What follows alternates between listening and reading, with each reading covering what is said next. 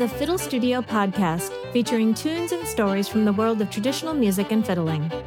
I'm Meg Wobus-Beller, and today I'll be bringing you a setting of Sleeping on the Floor from a workshop by Jen Decorum at Fiddlehelp. Hello everyone, I hope you are well. Today we will be talking about jamming versus practicing. It would be nice if I had someone to debate this with, which is better, going to jams or practicing at home. I don't, so I'm just going to debate myself. It's kind of what I do all the time. I have at times suggested more jamming or more practicing to students or people who just reach out for advice. So when I was planning this podcast, I was thinking about that. I was thinking about, well, what are the times when I feel like more playing with other people will be helpful for someone's playing? And when would more playing by yourself be helpful for someone's playing? We're going to start with practicing. We'll talk about what practicing is good for. And by practicing, I mean playing completely by yourself and listening to yourself. It doesn't necessarily have to be that you're playing scales and etudes and you've got your metronome on and you've got your drone on. It is playing alone and paying attention to the quality of what you're playing is what I'll define practicing to be. So the big strengths for practicing, one is you can take your time. So this is pretty different from jamming where you have to keep up with everyone else. You can take your time and think through what you're doing. I really saw this with one of my kids who thinks through things a little bit slower. They would go to their violin lesson and their violin teacher would be very frustrated that they weren't playing in time, in tempo. And she thought, she was a great teacher.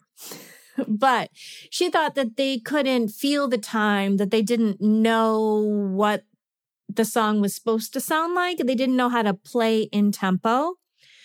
My theory of the matter was, partly because I knew that this kid knew the music because my kids hear a lot of music. They're going around humming fiddle tunes and Suzuki songs all the time. So I knew that they knew the music. I saw them work on it at home, and when they went slowly and they would stop to think about what comes next, they could get the next note. It was sort of thinking, and then the finger would go to the spot, and then they would continue, and it would be correct. But when they were trying to be forced into a tempo, there were starting to be a lot of mistakes. And it was like, well, why can't you play in tempo? Or why don't you know this? Why are there so many mistakes? If you're flailing, I certainly know what it feels like to keep up with the tempo, then you may want to practice at home and stop if you're not sure what comes next, or if you're having trouble, slow way down. So it just gives you the ability to slow down or stop to let your brain catch up. And I think it's useful because if you don't take the time to think it through yourself, you're not creating those neural pathways. So in addition to the ability to be sort of dragged along by the group, you also want to be able to do it on your own, even if it means stopping to think about okay, I have to go to this string, use this finger. After you stop and think about it and do it slowly by yourself, you're starting to practice that action, practice that thinking process, and start to make it more automatic in your brain and in your hand and your playing. One great thing about practicing is that you can stop and think while you're doing it.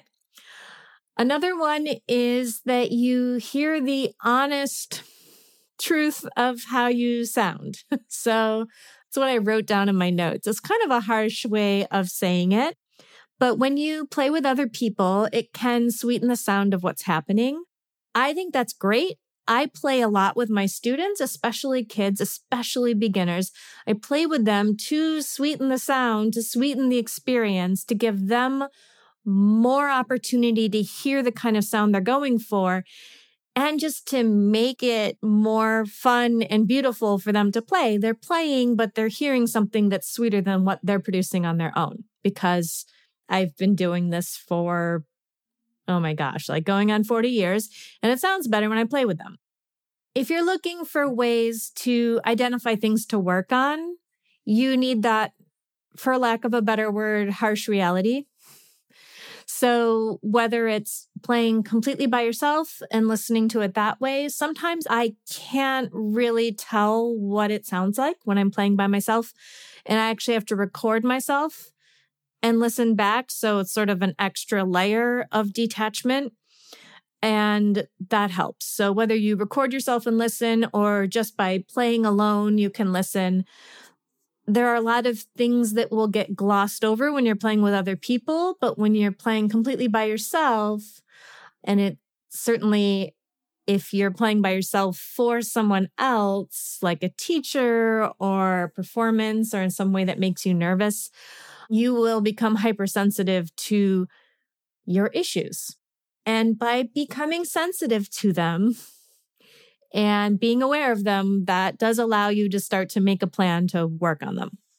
I guess the other thing I'll say about practicing is it gives you a chance to noodle around, to try things, to play a song that you like over and over again, to do the kinds of things that help you. I use a ton of rhythms when I practice. My poor family, they hear me play a reel slowly and then go through the whole thing, dumpa, dumpa, dumpa, da, and then do it, daka, daka, daka, daka, and they're like, oh, when will this end?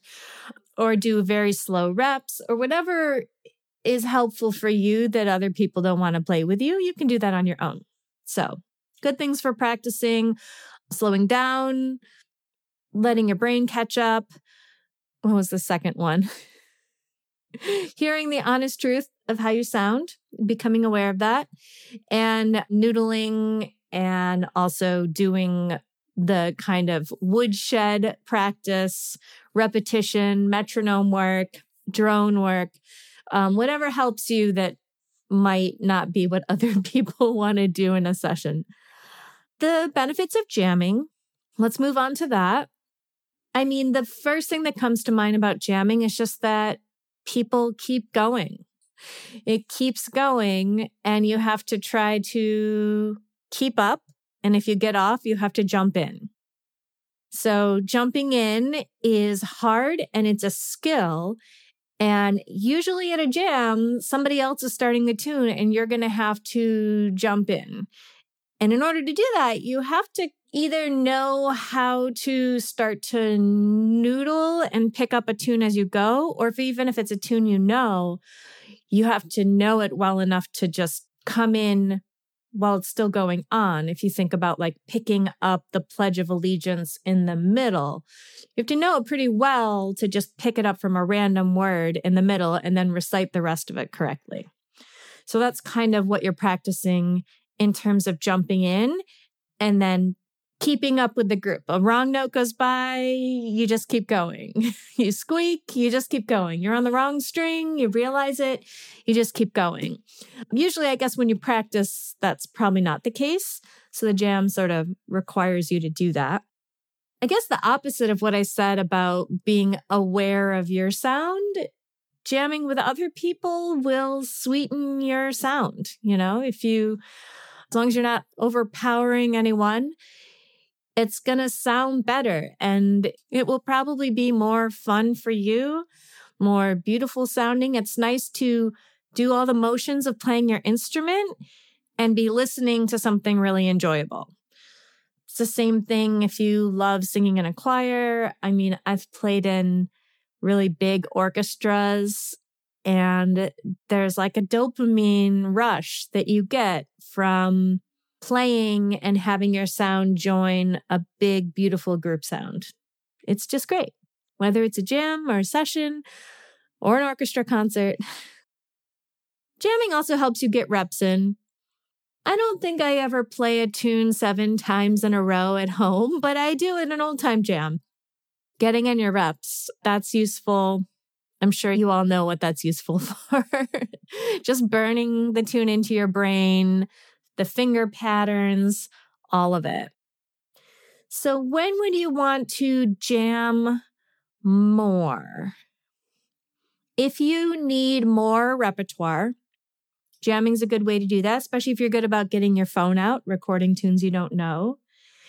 If you need to work on your memory, jamming's good for that because you're just, like I said, getting your reps in, helps your memory. If you're working on style, I think a jam is a great place if there's good players and you can hear what they're doing and you're just sort of imprinting. It's like picking up the accent of the language you're learning. So you might go and speak to people in French to kind of practice your French, but you might listen to French radio or watch TV to just try to hear more of the correct accent. That would be like picking up style at a jam. And if you're mostly up to speed and you're trying to get over a hump, I remember my husband was mostly up to speed on his flute reels. He was able to like play along, but it was hard for him to lead or start a tune. And I thought that more jamming would help for that. I don't know. That was my take on it. When would more practicing be useful? If you want to jump up a level in the quality of your technique or your tone or your sound, you probably need to do some solo playing and introspection, some practicing to do that. If you feel like you're hitting a plateau or a wall in terms of the sound coming out of your instrument or how fast you can play, practicing is going to usually be necessary for that. If you kind of half know a lot of tunes that you've picked up at jams and you want to fully know them, probably need to practice for that. If you want to be able to lead more or get up to dance tempo, yeah, I guess for a lot of goals, practicing is useful. But for a lot of general long-term, like picking up the accent, getting the reps in, making things into your subconscious so you're not thinking about them as hard, going to lots of jams is great for that. I don't know. If you have other ideas, let me know. I guess there's a comment section in YouTube, so you can leave a comment. I'll prepare myself for this. I really wish I could pronounce French, especially French from Quebec.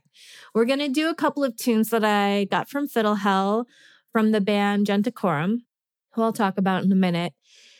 And in researching these tunes and even in the names of the tunes, there's a lot of French. And I'll just admit, I don't know any French at all. And so I'm sorry.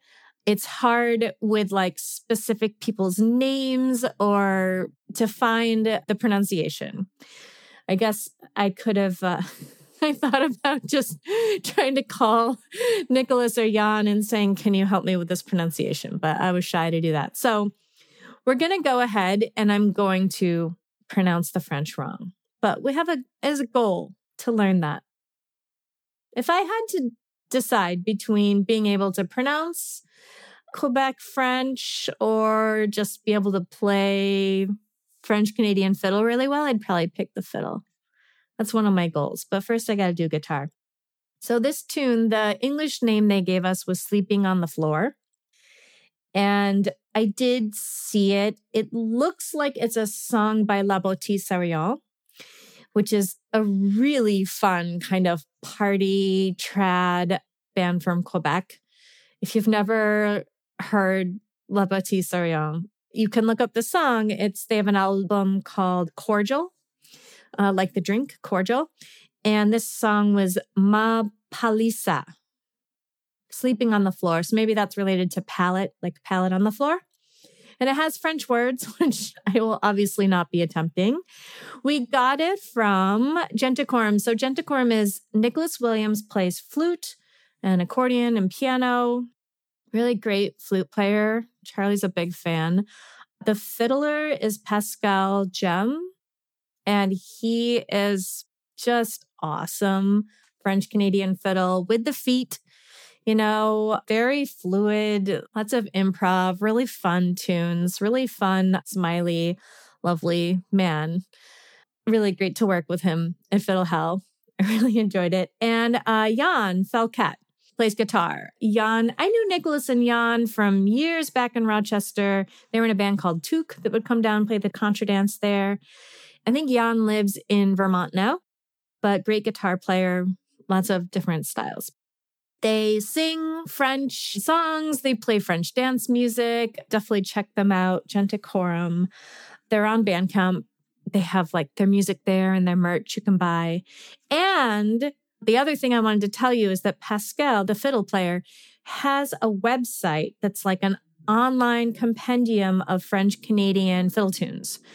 So there isn't really something like the session for French Canadian tunes, and they're so fun. But you can go to his website, pascalgem.net, and he's got a whole bunch, and he puts up the sheet music and the sound files for free. It's really cool. I found the website and just kind of had a field day with it. So we're going to play this tune for you, and I'll use the English title, which is Sleeping on the Floor. It's really fun Quebec tune. If it sounds to you a little bit like Cajun or Zydeco, French fiddling went north and French fiddling went south. So there are similarities that you hear between the French Canadian fiddling in the Quebec area and traditional music up there, and the kind of French Louisiana fiddling, Cajun Zydeco from down south. Even sometimes the same tunes or the same rhythms that kind of remind you of it. Okay?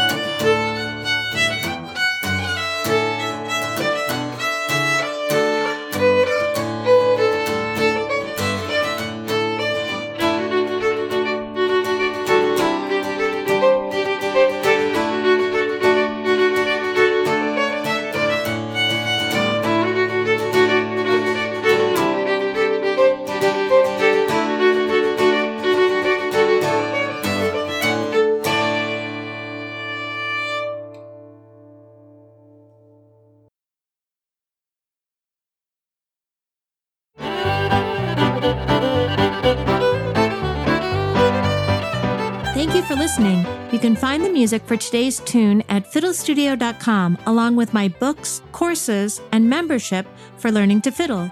I'll be back next week with another tune for you. Have a wonderful day.